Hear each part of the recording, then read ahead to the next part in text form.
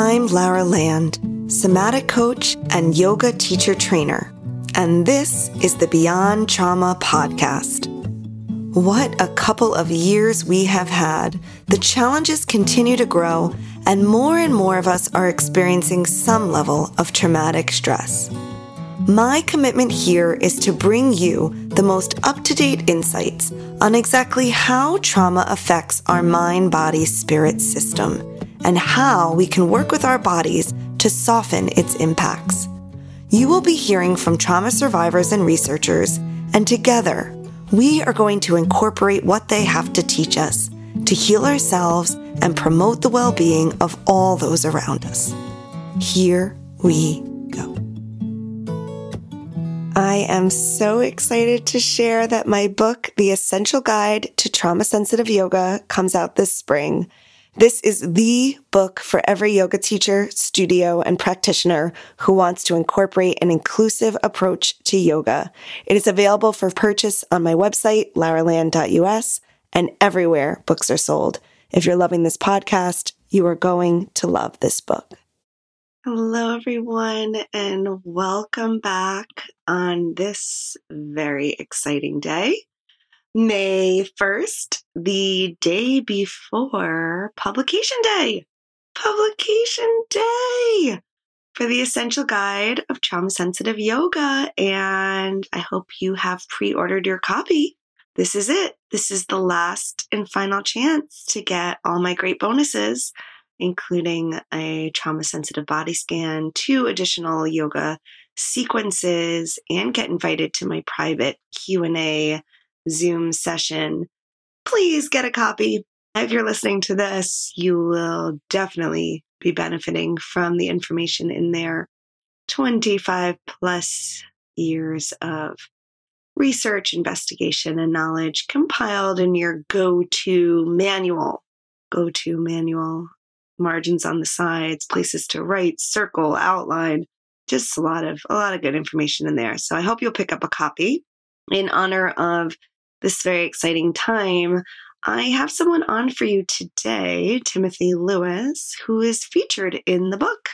His yoga sequences and story, and his story of working with my nonprofit 3.5 Acres Yoga, getting trained in trauma-sensitive yoga, how that has personally impacted his life. In the book is a very, very precious story that he shares about sharing yoga with his mom, which you'll have to get the book to get the inside scoop on. But here in this interview, Timothy shares his story, his evolution. He's still evolving, and I'm sure always will be. He's really a seeker. He's a teacher for us at 3.5 Acres Yoga. He was a student at my yoga studio, Land Yoga. Just a great human being who I love being in space with and sharing knowledge with. Timothy is a Jay Shetty certified mindfulness coach and educator at heart, with over 20 years of dynamic experience honoring unique individuality and nurturing innate curiosity. He is an avid researcher of epigenetics, human psychology, and the new human biology. He allows a love for learning and growth to fuel his zest for life. Can definitely attest to that. Timothy is a 200-hour RYT with training in the foundations of Yin and trauma-sensitive yoga. Timothy teaches an everyday mindfulness and meditation course, works with individuals and groups looking to explore how mindfulness can neutralize effects of stress in modern living, and offers embodied movement classes, including yoga and capoeira. Timothy shares some mindfulness techniques in this episode. He enjoys training and teaching travel and exploring the contrast of being deeply drawn to nature while embracing the hustle and bustle of New York City. And you can follow Timothy Lewis on Mindfulness with Timothy, his really fun, sweet Instagram. So take a listen. I think you'll get some insight into Timothy and his evolution, our work together at Land Yoga, 3.5 Acres Yoga, and why this work is so important to us. And thank you for your support. There we go. Hi, Tim. Hello. How are you? Actually, I've known you for so long, and yet I don't know if you prefer Tim or Timothy. So It's funny because now I am going more by Timothy. In the past, I really didn't have a preference. It was just Tim. That's so funny because I was always calling you Timothy and writing Timothy. And then I saw Tim in some of your emails. I'm like, oh no, I've been doing it wrong. That's the future, Timothy. Yes. Okay, good. Because it's important that we address people how they prefer. And for a long time, I didn't have a relationship with the name Timothy because no one called me that when I was growing up or all through school. We get nicknames, of course, but I had always been Tim. And it was at one point I forget where I was, but one of these novelty stores where they have keychains or little trinkets with names on them and then what they mean. And I saw what my name meant. And that was a really interesting moment for me. Well, now you have to tell us. So the name Timothy means to honor God. And it's been a part of my own personal development, but especially in the last couple of years, as I had this reflection that no one calls me Timothy and I don't refer to myself as Timothy and I don't introduce myself as Timothy. And then it was like this realization, looking through this space of alignment and seeing the potential to align more with the meaning of my name. And so I'm intentional now about introducing myself as Timothy. Over time, if someone calls me Tim, I'm not offended, but I speak my name more as a reminder to myself. That's beautiful. And it sounds very much in alignment with this journey that you've been on the whole time that I've known you, and probably started before, and that I'm really eager and excited to learn more about and where you are today. So maybe we can start with how we met, a very special New Year's Eve. Yes. What brought you into my yoga studio that night? I've always held space for New Year's Eve. I grew up religious, and there was kind of this tradition of having a watch night service to bring in the new year. So I've always done, something sort of ritualistic. And of course, there's that period of time where, you party for New Year's, and that got really old to me. And so being at that time, I was still relatively new to New York City. And so looking for new ways to spend the new year. By that time, I had already taken like a couple yoga classes, but I didn't have a regular practice. And I had never brought in the new year doing yoga or meditating or anything like that. And so it sounded super, super exciting. Like I said, by this time I had a couple practices under my belt already, and I heard of Ashtanga yoga, but I didn't know what it was. So I spent months probably just souring through websites of Ashtanga studios, and Land Yoga was the closest. And not only was it the closest, but there was also this New Year's Eve candlelight yoga. So I'm like, I'm going to do it. Those were, I loved giving that event. And so many people would come every year that, and only come that night to really reflect and release in the darkness of the candlelight and the fire, and just a really special practice that we had there, always chanting Om into the new year.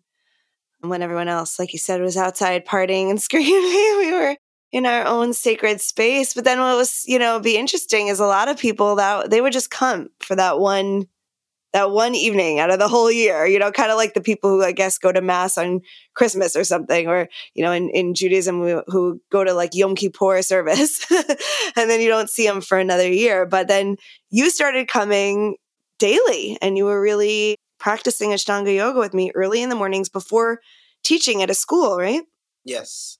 So during that yoga class, the internal conversations that we all have with ourselves and one for me is really strong around being moved to do something.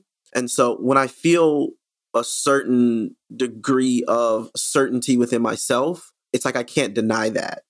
And I remember that first candlelight yoga class, and I had this sort of internal conversation going on with myself. And I said, if the opportunity presents itself, then I'm going to do this thing. And the very end, there was like just an offer that I couldn't deny. It was like, okay, if you sign up for a month of yoga, then you'll get a free month. And I'm like, whoa. I'm like, that's it. That's the one. Mm. And it was so much of what I needed, so much more than I realized at the time, because, I didn't necessarily sign up to, like, I didn't know anything about, or I didn't know a great detail about, all the different series and different postures. And it's like, I didn't want any of that. I wanted what I felt from the time that I did that candlelight class. Yeah. So it wasn't necessarily a striving for a certain level of perfection, although I did have some hesitation around not being able to, or feeling like I couldn't commit in the way that, the method prescribes, 5 days a week and early in the morning. And so when I saw that, oh, I can't start this week, and then I would delay another week, and then I would delay another week, the perfect timing happened for me because we were on February break from school.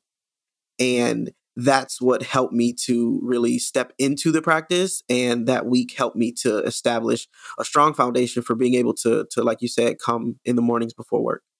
I remember that, Timothy, that I think I remember telling you don't have to wait for the perfect time, and, come and do as little, or as much as you can. And that I know you were looking for that window, at least in the beginning, to kind of build that strong foundation.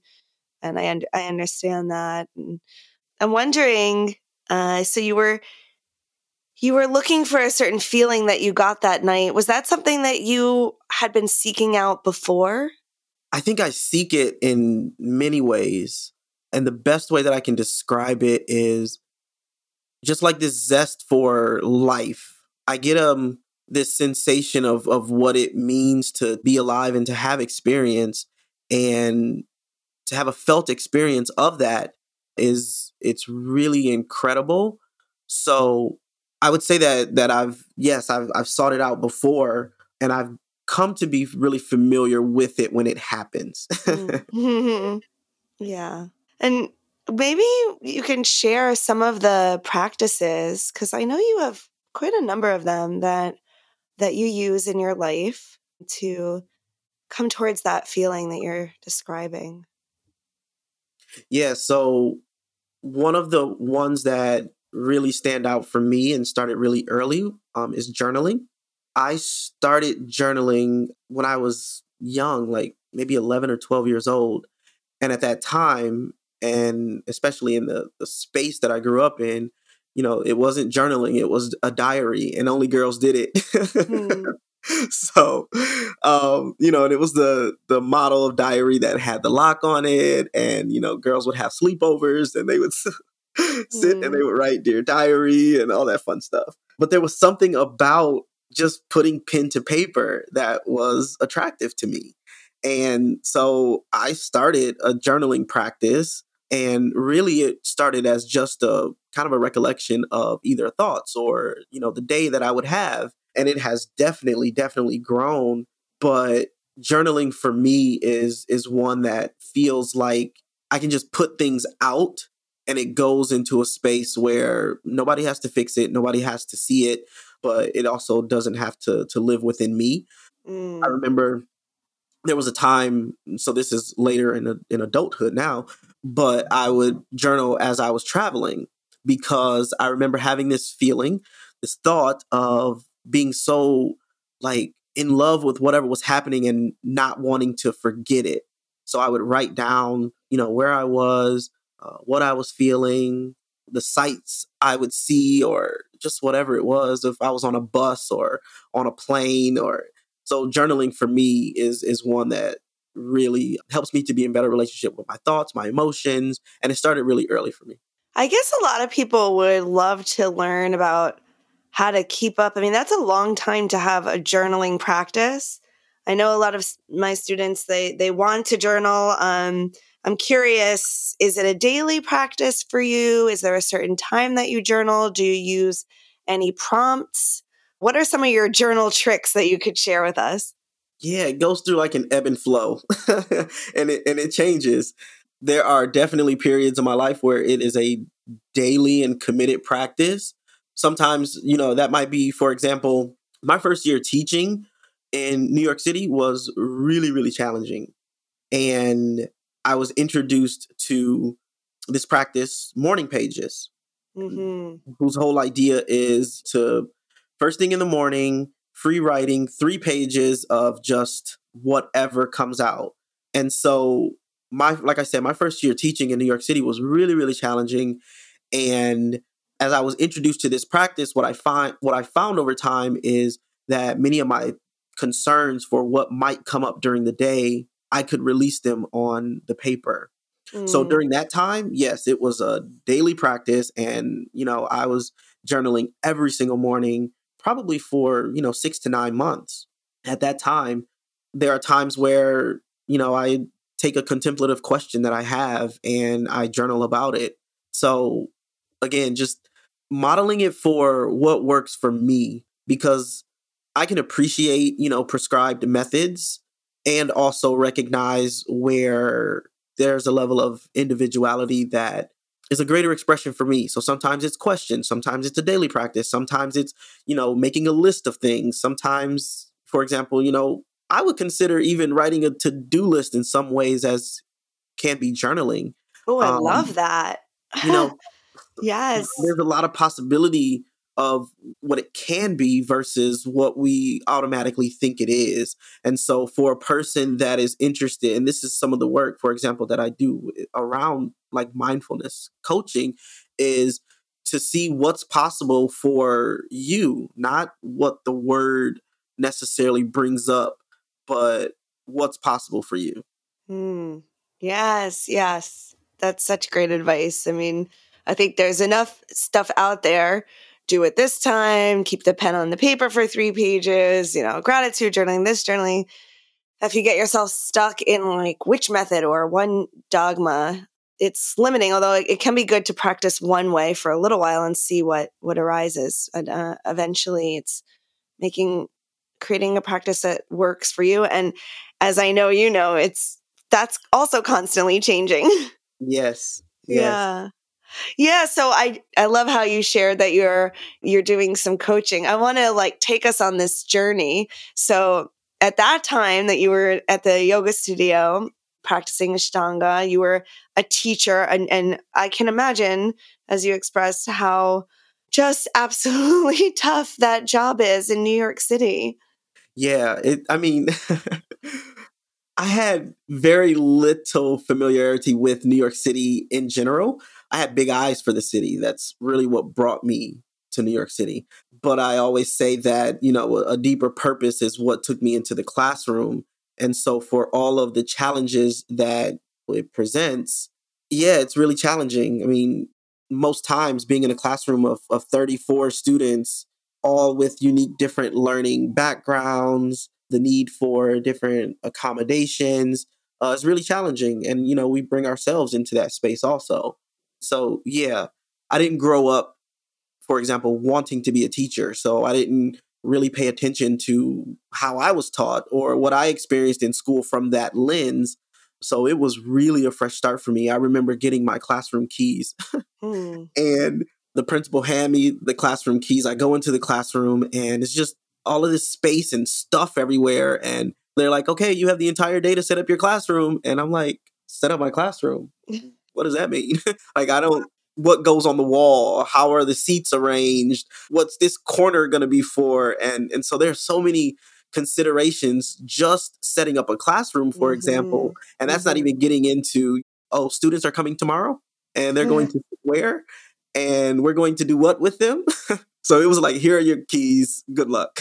I'm so glad you pointed that out, because it's one of the places we start when we're training yoga teachers in trauma sensitivity, is to start rethinking how the room is set up. Does it have to be this way, and why? And what considerations you might take into setting up the room in a way that is more sensitive to the needs of who's walking in there. And it's something that sometimes people just skip right over if it's not brought to their attention. Absolutely. Setting is deeply important because, as you said, a corner turns into a whole new world, depending on what you put there. For sure. Yes. In an educational setting. So so you're teaching in New York City. Wow. And of course, overwhelming, and you're journaling to help process that. You start coming into yoga, and what starts changing? Because the last time you and I had a really kind of, I feel like, a deeper, longer conversation, you were deciding to make some big changes. First, you were trying to make some changes within the academia, and maybe you can share a little of, what you were trying, maybe changing the way that you're teaching science, and then you decided that it was time to say goodbye. Yeah, so starting with the changes that I noticed from practice and what helped me to really commit to that time period, because, it turned into me dreading the morning because I was not a morning person. To being excited when my alarm clock went off. Even on the days that I didn't feel like waking up, I was excited because I knew that, first of all, the morning in New York City at 5:00 felt really sacred. Yeah. Because that was just a period of time where it was silent, and I mean, like, really, really silent and dark. So to wake up, have that opportunity to wake up and literally just take that time for myself. And for me, it was profound because, I didn't live really close to the studio. I had to commute. And so even the walk from my apartment and getting on the train, like, all of that felt very, very sacred.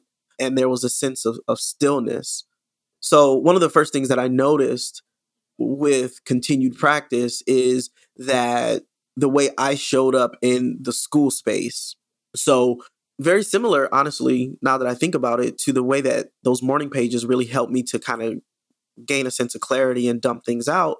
If I had thoughts, concerns, anxieties about what the day would bring, there was this profound shift that could happen before I hit the door. I would kind of be in this space of yoga bliss, if you will, from the time that I left the studio. And it allowed me to hit the front door completely different. And so it was almost a signature that I walked into the building every single morning and I didn't care who was there. And I would always walk in the building. I would say, "Good morning." Wow. Just because, and part of it was that it made me feel better. But it also, like I said, really set the tone for how I was entering that space. So that was one of the first things that I really started to notice, is that it empowered me to show up in a different way.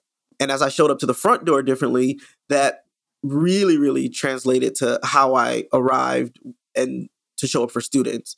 Because, listen, in those first couple years, you give me, I'm going to use in air quotes, a break, because that was either lunch or prep. And if someone walked in the door, it was like automatically dismissed. No way, I do not have time.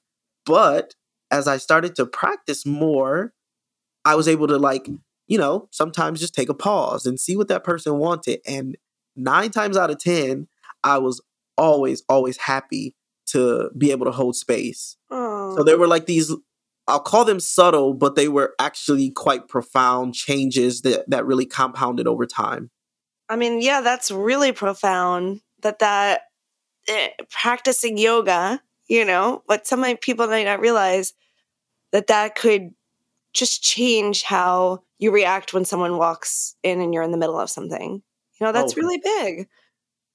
Mm-hmm. All those moments make up our day and make up our relationships. Yes. Yeah. And who we are. Absolutely. Who we are. Absolutely. And I was going to say another thing that I really noticed, and this is not, well, it is kind of related to the workspace, but like I was mentioning about the gaining an appreciation for mornings, I started to notice how certain things impacted me. So, for example, staying up late was not very conducive to trying to maintain an Ashtanga yoga practice. Not only from the sense of actually getting there, but I felt very different in my body if I didn't sleep well. And then I started to notice things like sugar, how much sugar I would consume in a day would make me feel a certain way during the practice. And so there were all of these, sort of seemingly disconnected pieces that really came together for me. Yeah, your awareness started really growing.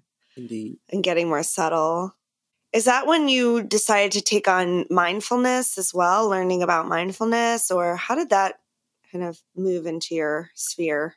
I feel like it kind of caught up with me, to be honest, because there's so many aspects of, again, what mindfulness is, not limited to, certain practices. So, for example, I've always said that I'm just a naturally curious person.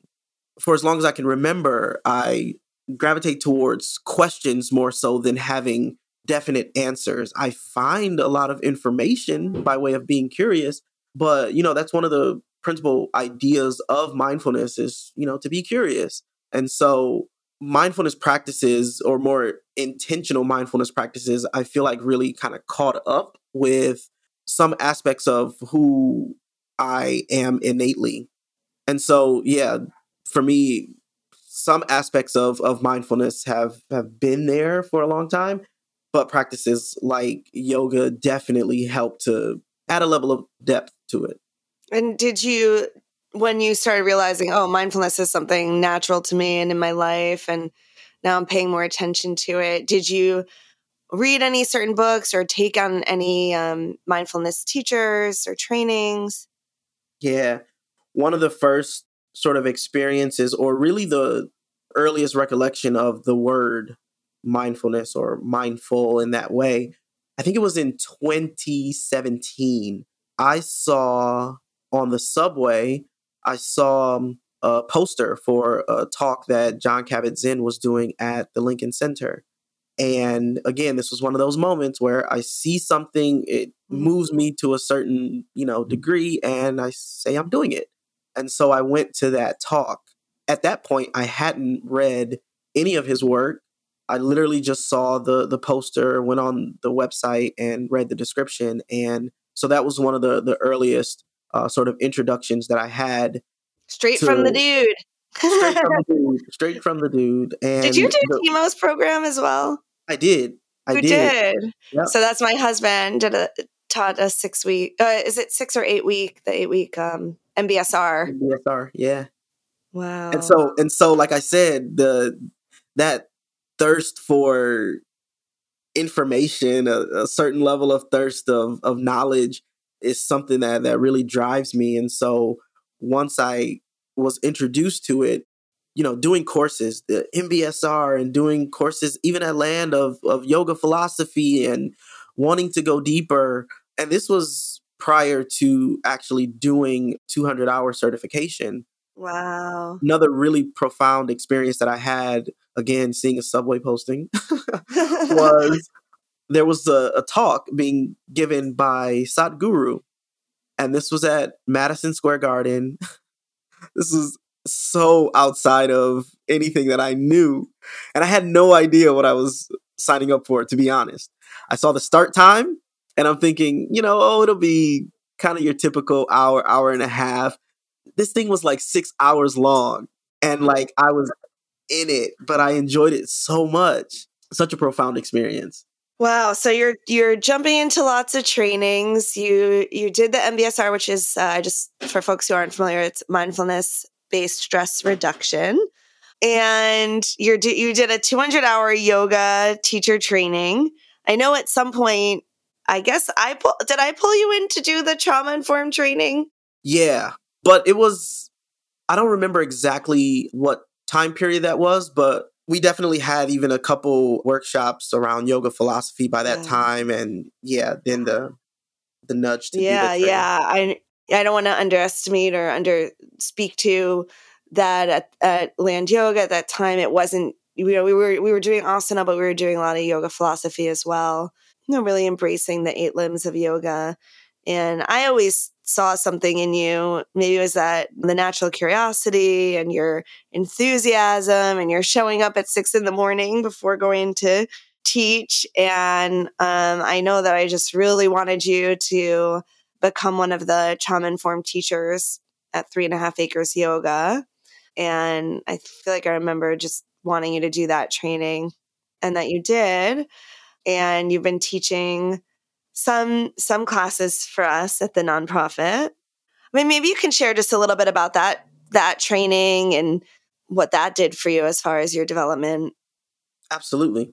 So that particular training was really interesting because up until that point, I had never considered yoga being accessible from a chair, for example.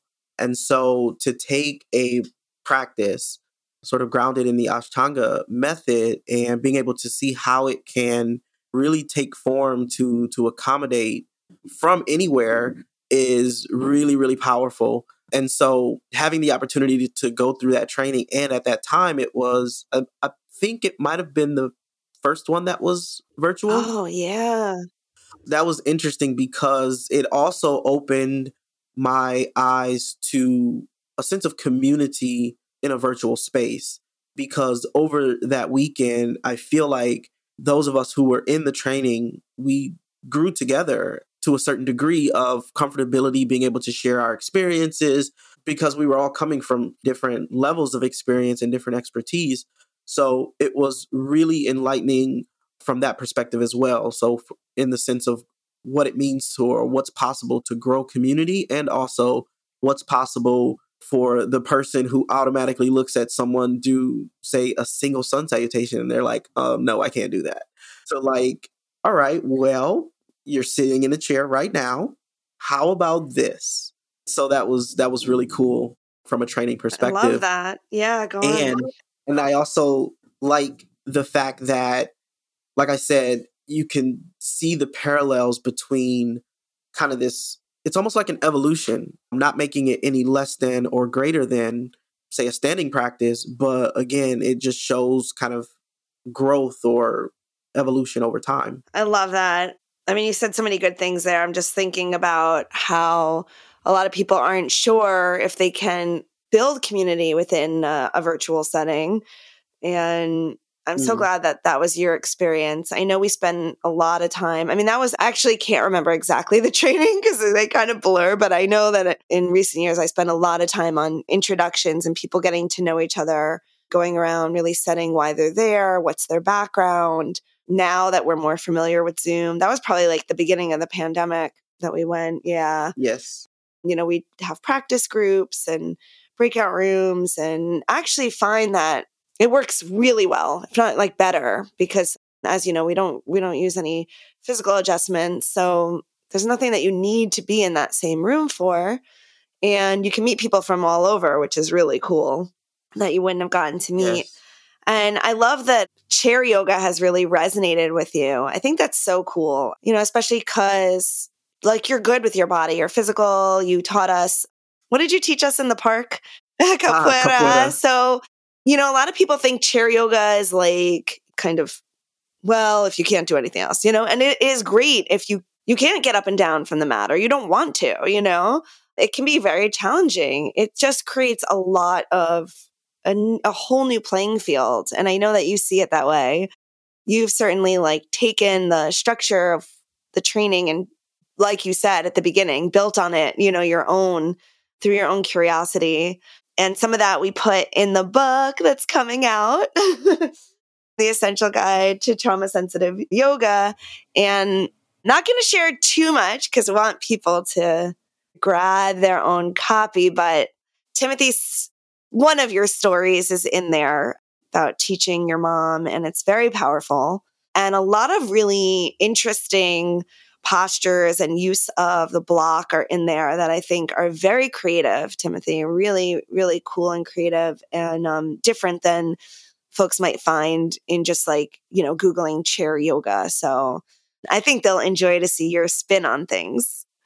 And then, you know, that was a lot of fun. Also directly related to something you were saying about the sort of idea behind who would do chair yoga, why would someone do it, and related to some of the work with 3.5 Acres. In one of the sort of corporate spaces, we were having a conversation around habits and showing up to some of these spaces and feeling really good and knowing that, this is what you need, and to have the desire to set up a practice, but then getting lost in the how.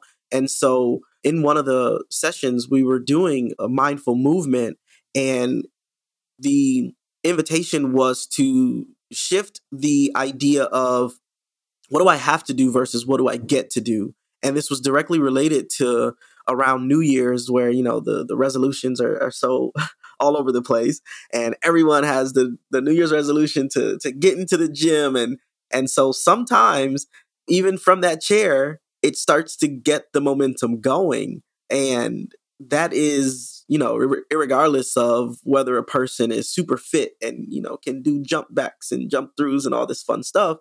But again, doing the most with what you have. And so from the chair that you're sitting in, you have the potential to, direct awareness to generate certain momentum towards movement that over time could grow to so much more. That's a good point. In the corporate setting or in our homes now, where many of us have moved to work and we don't move all day. We don't have any reason to commute anywhere and get up and down. To recognize just a few minutes of movement in the chair can shift things so much. Yeah, that's really powerful. And Timothy, you've been teaching for 3.5 Acres Yoga. I wonder if you might share a little bit about the chair yoga that you're teaching at St. Mary's. Yeah, so the St. Mary's Community Church in Harlem, we have a weekly chair yoga class that is open to the community. And in this space, we get together every Saturday and connect to breath, connect to movement, create community within each other. And that has been really fun because we never know who's going to show up. So it's directly across the street from a police precinct. And, we try and kind of put the nudge out there like, hey, come join this chair yoga class. So we're always looking to build community there. And they have a beautiful, beautiful outdoor garden space, which now that we're heading into spring, that we're going to do some more classes out there. So, oh, that's exciting.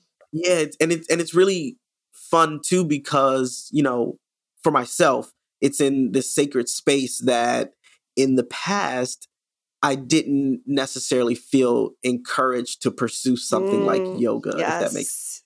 So I'm sitting around surrounded by so many symbols and ideologies that could be restrictive, but in this space, it just becomes all about breath, all about movement, nothing else. That's really powerful. I'm taking that in because it's really about like redefining, what that space could be for you. And then I know you're, you're not alone, and folks that have different feelings when different symbols come up. So that's powerful that you're there. I've been looking a lot at the St. Mary's website and Instagram because of the special event that we're going to have there. And they do seem to be a very open, inclusive mission there, which is helpful. Oh, it's beautiful. It's beautiful. It's really beautiful. Yeah.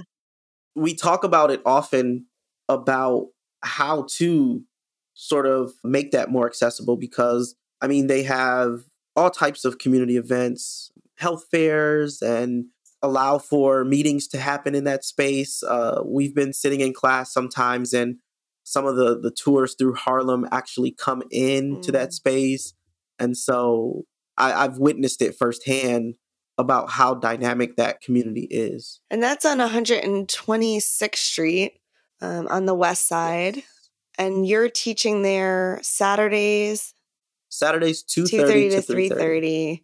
Some beautiful chair yoga. So anyone can walk on into that. All people are welcome. Right, Tim? Yes, I wasn't absolutely. sure if you wanted to add to that. Absolutely. But we wanted to get that out there, that folks that are in the area should come and check that out.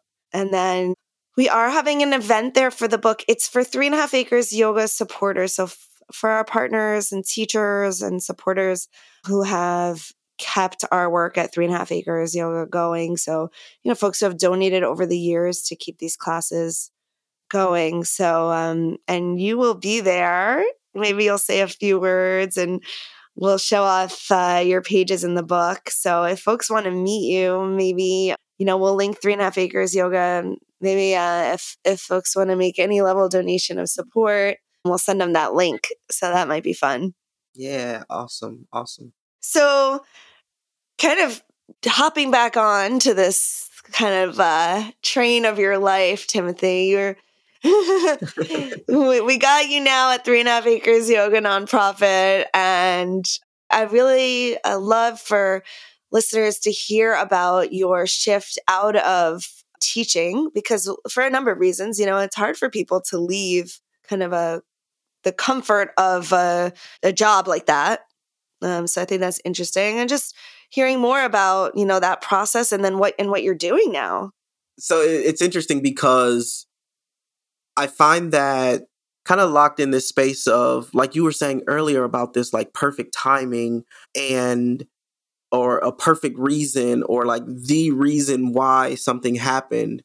And so when I reflect on my time as a classroom teacher, I can identify a number of, these sort of red flag moments that by no means do I regret that they happened. And I can acknowledge where I learned from them, while at the same time acknowledging that, those were opportunities for me to grow. I'll give you an example. So there was a point in time where I invited one of my coworkers to one of my capoeira events, and it was on the weekend. And she came to the event and had a good time. The next Monday, we went into the building and she stopped me and she said, "What are you doing here?" And I said, "What do you mean?" I'm like, "I work here. I'm a teacher." And she's like, "Yeah, but there's so much more." And so this was again just one of these moments for me that gave me pause, that someone saw something that I didn't necessarily see in myself. And this is, again, not to negate or belittle the work that I was doing, because to me, teaching is of the highest caliber. I mean, everyone passes through the hands of a teacher. That is a calling of mine, but it didn't have to be in the way or in the space that it was happening.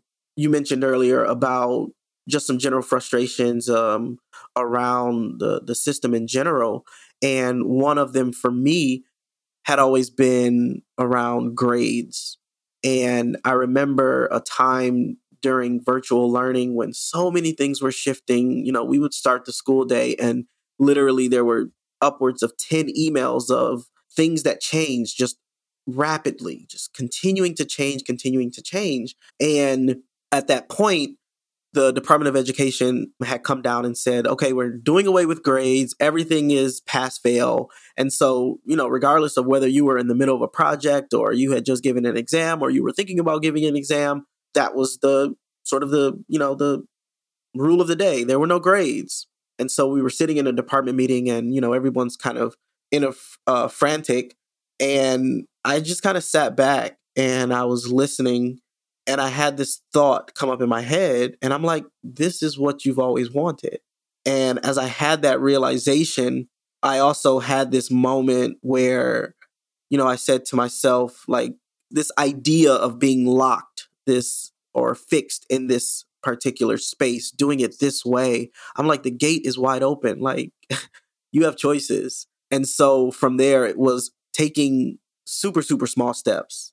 We often hear about people taking a leap of faith. And at this point, I would definitely describe myself as having taken a leap of faith, but it definitely started off as like tiptoeing out of this shadow and being completely afraid at that time. And, still moments of uncertainty coming up.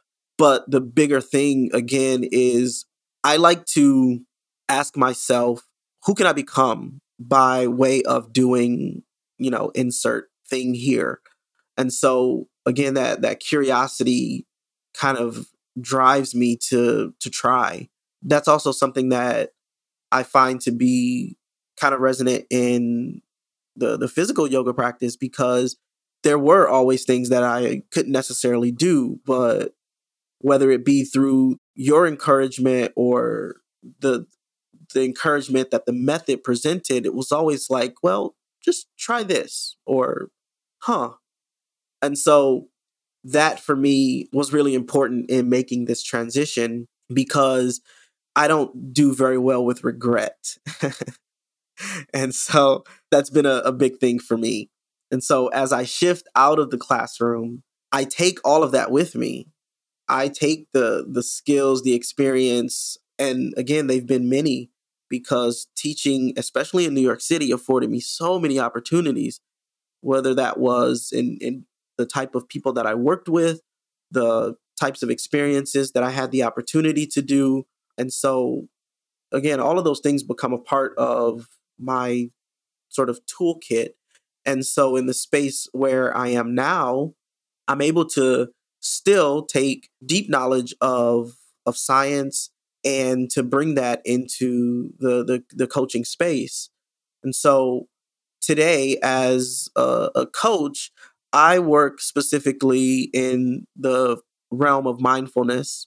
And really, it's a mission to help spread the practices, but within the context of what's possible for each individual. And so I truly believe that as we get to better understand ourselves, which essentially is biology, that we can begin to incorporate, again, these practices that are most ideal for us. So how does that look like to work with you? What does it look like? It's interesting because so on one end, coaching for me, it happens in a one-on-one space. I enjoy to work with individuals.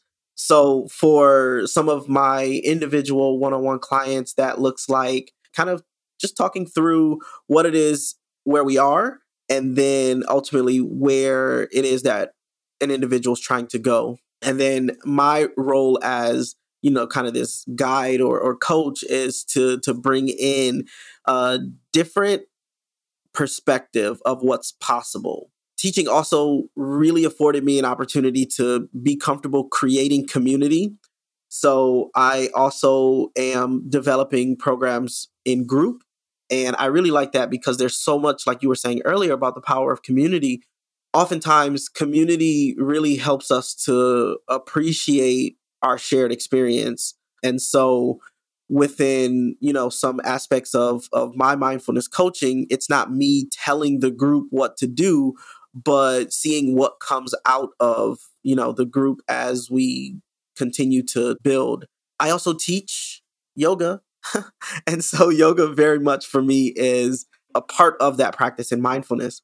I find that sometimes the lines get blurred, that, a person hears mindfulness and they automatically think that it's sitting in a particular posture, that it's taking, an hour of their time when they probably don't have it or they don't see it. And so there's this evolution happening because as we're talking about this, like this is very much, an evolution. And so finding unique ways to introduce people to mindfulness practices, even if it means not necessarily using the word. So it's a lot of fun. It's a lot of play and experimenting. And what I'm finding are these opportunities to work with really young adults, kind of, and this could be a matter of the experience that I had as a teacher, but, we are now in a world that none of us have experienced before, post pandemic, of things being online and just the way that we do things. And so really the need for thinking differently. And so I'm really inspired by opportunities to connect with all people, but who I really sort of gravitate towards the really open ways of thinking of young people, primarily kind of young adults. So how do you find them, or how are they finding you? What are the kind of main issues that you're seeing? And then maybe you can give us one or two simple practices that we might take away with us. Sure. So uncertainty, that's a big one. And when I say uncertainty, it's not that it exists, more so it's our relationship to it. And so for what I'm seeing with young people, especially in regards to uncertainty, are sort of these spaces of being around people that may not necessarily be content with what they're doing or where they are, and at the same time not being willing to take a small step just because of the uncertainty. When if we reframe our relationship to uncertainty and we consider that everything that is was once unknown, then it's like, wait a minute, there might be something there. And so that's a big thing, uncertainty. The other one I would say is motivation, like the drive to do something. I would say that the amount of just kind of passive, bring it to me is something that has been really enlightening to hear people's experience. We live in a time that things are fast and things happen really, really quickly. And so really developing kind of a resolve for patience, being able to wait it out, being able to kind of go towards what it is, as opposed to this idea of like, you dial Uber, the car comes. Uber Eats, your food comes. You you can order groceries and they come. You don't have to go to the grocery store. And so move out here to the country with me. Oh, you got a quick wake up. Not even a bodega across the street. I have to pick up my takeout. What's the fun of that? I thought that was so I could stay in my pajamas. And there's a time, and there's definitely, a time, and that's a beautiful thing. But yeah, I do believe that, that kind of attitude of, what it means to be a go giver. I'm not going to say a go getter, because the go getter that can be really exhausting. Yeah. I like that. And you are a giver. You really are. That's one of the reasons I wanted to have you on. And I think that was eye-opening for me to just get a sense of, where people are at right now. And I agree. Those are two of the biggest challenges. I know that you're always, one of the things you're about is like helping to demystify some of the practices and, help folks to have just more ease in life, incorporating some simple practices that don't take an hour. And I wonder if there's something you might give our listeners as far as a practice. Yeah. So one that I really enjoy is, again, this is one that I continue to come back to and just refine each time that I'm able to lead it, is one of just kind of noticing the space where a person or individual is, and just really taking a pause and just noticing where your eyes go to, just being present to literally the space that you're in. And so it really helps to ground in the present moment, because naturally what happens, thoughts start to come up. You're sitting in your kitchen and all of a sudden it's like, oh, there's a dust bunny on the floor, or, oh, I forgot to wash that dish. And so you can start to see these things coming up and then make a choice of sort of just existing in a, neutral space. You see them come up, but you don't have to react to them in the moment.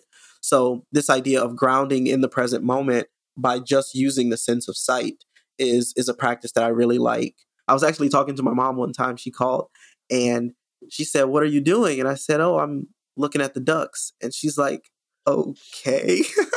But literally, I was just, just being in that moment and scanning the space, looking around. And so I think this is a practice that is accessible, whether you're on a bus or a train, whether you're sitting in your office or waiting in an office. There's the opportunity to literally just allow your sense of sight to take in what's being experienced in the moment. Yeah, and our sense of sight is, if that sense is available, is usually the one that, we're drawn to. And so we might as well use it, because we all know how we can be in a space and not really be there. Absolutely. So just taking note, texture, what's here with me right now, looking behind. Fantastic orienting practice and very grounding for our nervous system. Such a good one. Tim, if people want to learn more from you or receive your coaching, how would they find you? So the best way to find me at this point, I am active on both Instagram and also LinkedIn. On Instagram, I am Mindfulness with Timothy. And then on on LinkedIn, I think the best way is probably just by my name. The website is soon to come, very much a work in progress, and really looking forward to also putting that out there as well. I was going to say, don't wait too long. Maybe it'll be up by the time we get this out. And if people want to meet you, which they should, and if they're in the area, they should come take a class at St. Mary's on Saturdays, or come for our special event. And they can learn a lot from you just in the pages of the Essential Guide to Trauma Sensitive Yoga coming out, and hear a very, very special story that I'm saving about your practice with your mom that really supported her during a very, very difficult time in the pandemic. Timothy, before we hit record, you said some words to the effect of, like, that's where I'm still growing right now, or some things I'm working on. Tell us, what's your edge right now, and where are you stretching yourself? What are you kind of working on right now? Yeah, so there's a saying that really resonates with me right now, and it comes up a lot in the content that I create, but also just in my everyday life, and it's all practice. And so I think about this a lot in the context of where I am currently in my life, because, stepping into new spaces and doing things in different ways, in some ways very unconventional than I had ever known in the past, I'm reminded of not only how much I embrace practice, but need to kind of go towards it. And so a mentor of mine offered this sort of idea that, you should constantly seek OSM moments. And that's OSH, sugar, honey, iced tea moments, or these moments in life that make you say that. And so one of the ways that I'm doing that now is actually in communication, in being able to deliver a concise message. In the past, I wouldn't have necessarily thought of myself as an effective communicator. And so one of the things that I do now is I work to practice and stretch myself. Sometimes that means recording voice memos to myself, or it's definitely been an area of growth for me to show my face on camera. This is one of those areas where I recognize I continually need to sort of expand my willingness to be in that space, even if it's a space of discomfort or see something about myself that I don't necessarily like. And so taking these opportunities not only to communicate in that way, but also to be on camera. Like I mentioned before, I had big eyes for the city, and that's what brought me to New York City. But when I moved here, I very much got into kind of this very small-minded way of being. And so I stretch myself these days also by taking more shots to speak to more people, to meet more people, to be in, again, corporate spaces that I would not have necessarily been in. I had the opportunity recently to do some work at a consulate, for example, and being in that space was, the entire time that I'm in there, I'm just in my head like, whoa, like this is so stretching myself by putting myself out there, being in new spaces, taking risks, having fun, and finding the play and embracing the practice. Those are great words. I think a beautiful way to end. Is there anything that I didn't ask you today that I should have asked you, Timothy? No, nothing comes up. I think you dropped some beautiful gems for us. It's all practice and staying in the practice. I'm taking that with me, and I'm looking forward to seeing you in person. Yes, I am super excited. With more chances to grow and collaborate together. Thanks for spending this time with me. Thanks for having me. As we buzz around the busy world, it becomes clear there are billions of paths. As we buzz around the busy world, we will appear in other people's photographs. As we speed through the centuries, we will collide and the light will bend. we will be accidentally immortalized in someone else's land.